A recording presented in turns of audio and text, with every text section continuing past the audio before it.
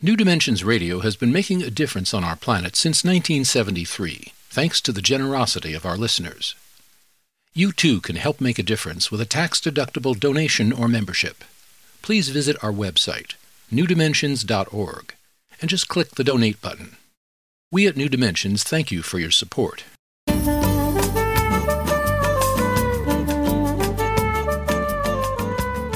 Hello, I'm Justine Willis-Toms. Today I'm hosting Dr. Priscilla Stuckey. She's the author of Kissed by a Fox and Other Stories of Friendship in Nature. Priscilla, thank you for being on the New Dimensions Cafe. Thank you so much for having me. You call your book Kissed by a Fox. That's a very provocative title. How did you become kissed by a fox? Yeah, the title isn't metaphorical. It was an actual kiss. I was working at a wildlife rehab center where Rudy the red fox lived. And I would bring Rudy his food bowl, and I wanted to make friends with Rudy. So I would crouch near his food bowl and get him used to my presence. And one evening, as he padded around me, sniffing me, suddenly he stepped directly in front of me, put his paw on my lower knee, and lifted himself up and stared right into my face. And I thought, what's happening? Is this fox going to attack? They have very, very sharp teeth. Then he opened his mouth, stretched out his tongue, reached between my lips, and began licking the inside of my mouth. And then he stopped. He let himself down to the floor, and he went to his food bowl and began eating. I'd just been French kissed by a fox. So what was he doing? What was that? I found out years later that he was acting like a fox acts around the parents, and it's not actually a kiss. When a fox has been newly weaned, they stay in their den while the parents go out and hunt.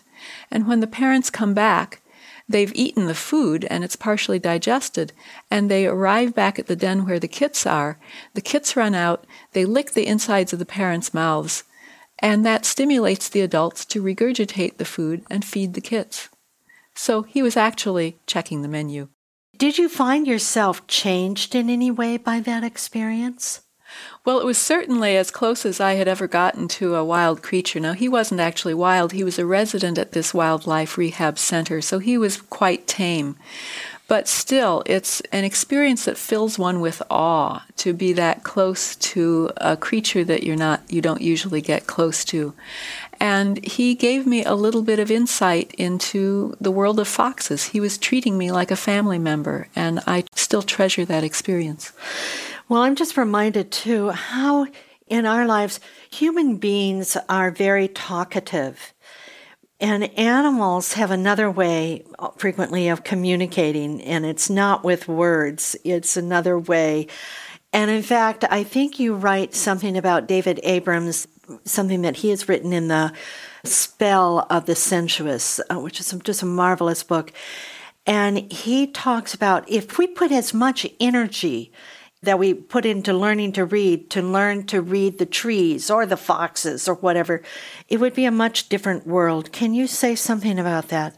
Yes, if we spent as much energy learning to read the signals of the world around us, that is a deep kind of listening. That is a very receptive position. If we spent that much time listening to the world around us, we couldn't be just extracting resources. We would be building relationships with the community of creatures that we live among. And in the natural world, it's all about relationship. It's not any one species just taking, but it's all reciprocal. In fact, there's something else in your book. If something can't be biodegradable, if it's immortal in that way, like a plastic, then it's just dead to nature. It's not offering anything. It's useless, and it's worse than useless because it's taking something without giving something in return. It's not biodegrading, which means it's not decomposing, it's not feeding the organisms that feed on the end of life. So that might tell us that maybe we need to look at the way we buy things and what we really support as far as our whole way of being. Yeah, I really try to minimize plastic in my life, and I know there are a lot of people who are really trying to live without plastic. I think it's worth an attempt because plastic does not biodegrade, and we are filling the earth with plastic, and now we're filling the oceans with plastic. Plastic waste, plastic trash, and nobody can eat it, nobody can digest it, except I hear there are some fungi that can deal with petroleum-based products. Oh, right. Paul Stamets is really working on that one. Right. So you talk about 12 ways to give back to the earth.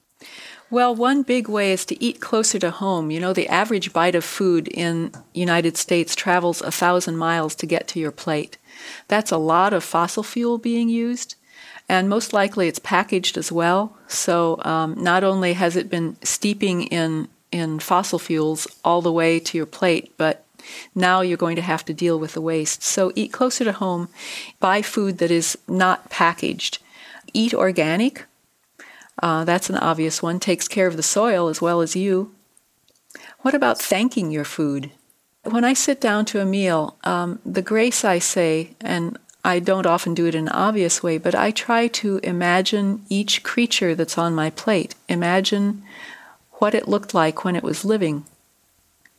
Gratitude is a time-honored method of giving back to the earth. We can thank every one of the creatures on our plate. We can teach our children how to practice reciprocity, how to give back as much as they receive. If we all gave back as much as we take, the world would change. I think it's easy to host a zero-waste party. You can buy biodegradable plasticware, so-called plasticware. It's made out of cornstarch. You can go to your local thrift store and pick up for maybe 50 cents a piece or $1 a piece. You can pick up plates, and you can take them back to the thrift store when you're done with them. And if the thrift store is a nonprofit, you can get tax credit for making the donation as well. Mm-hmm. So there are many easy ways to give back to the earth. Exactly. Thank you. I just want to mention briefly, you've worked with a particular creek in your past in the Oakland Hills in Northern California, Peralta Creek. And I think that this is a wonderful project to remind people that we can get together in community and really look at our own watershed in ways that we can help it. So can you say something about that? Well, there was a little creek that ran through the property where I was living in the Oakland Hills, and the neighbors all loved that creek. We would walk past it on the little street that went winding through the canyon above the creek. But there was a lot of trash down in the creek because people would come and dump mattresses or tires or what have you down in the dead of night into the creek bed. So a few neighbors and I organized a creek cleanup, and we thought maybe 6, 10, 20 people might show up. And when it actually happened, 50 or more people showed up to help care for the creek, and people were dragging trash out together. They were lugging things up the hillside together. It was a wonderful community building day, and it was a way of caring for the land that everybody loved. And what's so wonderful about this is that 50 people showed up. I imagine you didn't know the names. Maybe you've seen a few of the faces around, but it brought you together. You're exactly right. I knew the people who lived closest to me, but I had never even seen a lot of the other people who showed up that day. And it was very heartening. It was a feeling that all people need to show their care for the earth is a little bit of organizing. It doesn't take much to bring people out. The urge is there. I think most people really want to show how much they care for the place where they live. Can you just say a little bit about how we can have a relationship, no matter where we are, with the earth and with the livingness around us? Yes, life is everywhere. Life is tenacious. It lives in urban areas. It lives in suburbs. It lives everywhere. And you can walk outside your door and most likely you'll see some trees. You might see some plants. You can notice who's nearby. You can notice who's outside your window. You can notice the houseplant sitting in the corner of your room. And just that act of noticing and perhaps sending a feeling of appreciation deepens your relationship with the place where you are. Say more about that. Do you feel the plant or the tree knows you're noticing? I feel they do. I'm not always in touch with that feeling.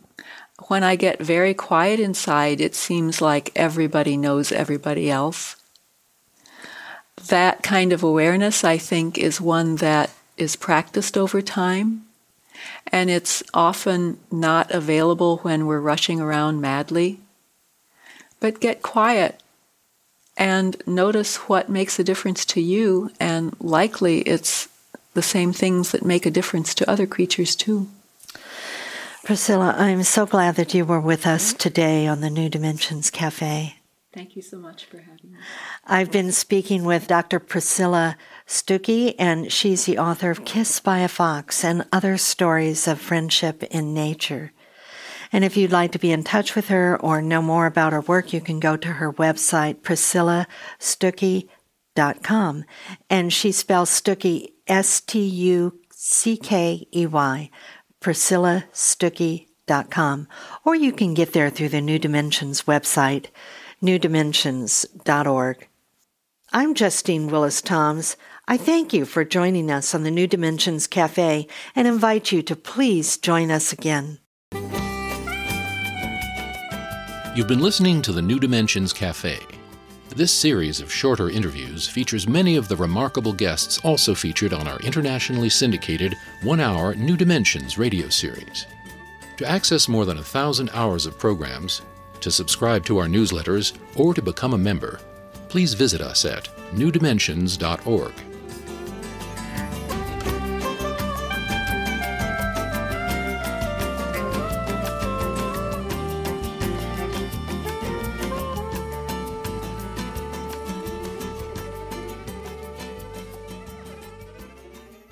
New Dimensions Radio has been making a difference on our planet since 1973, thanks to the generosity of our listeners.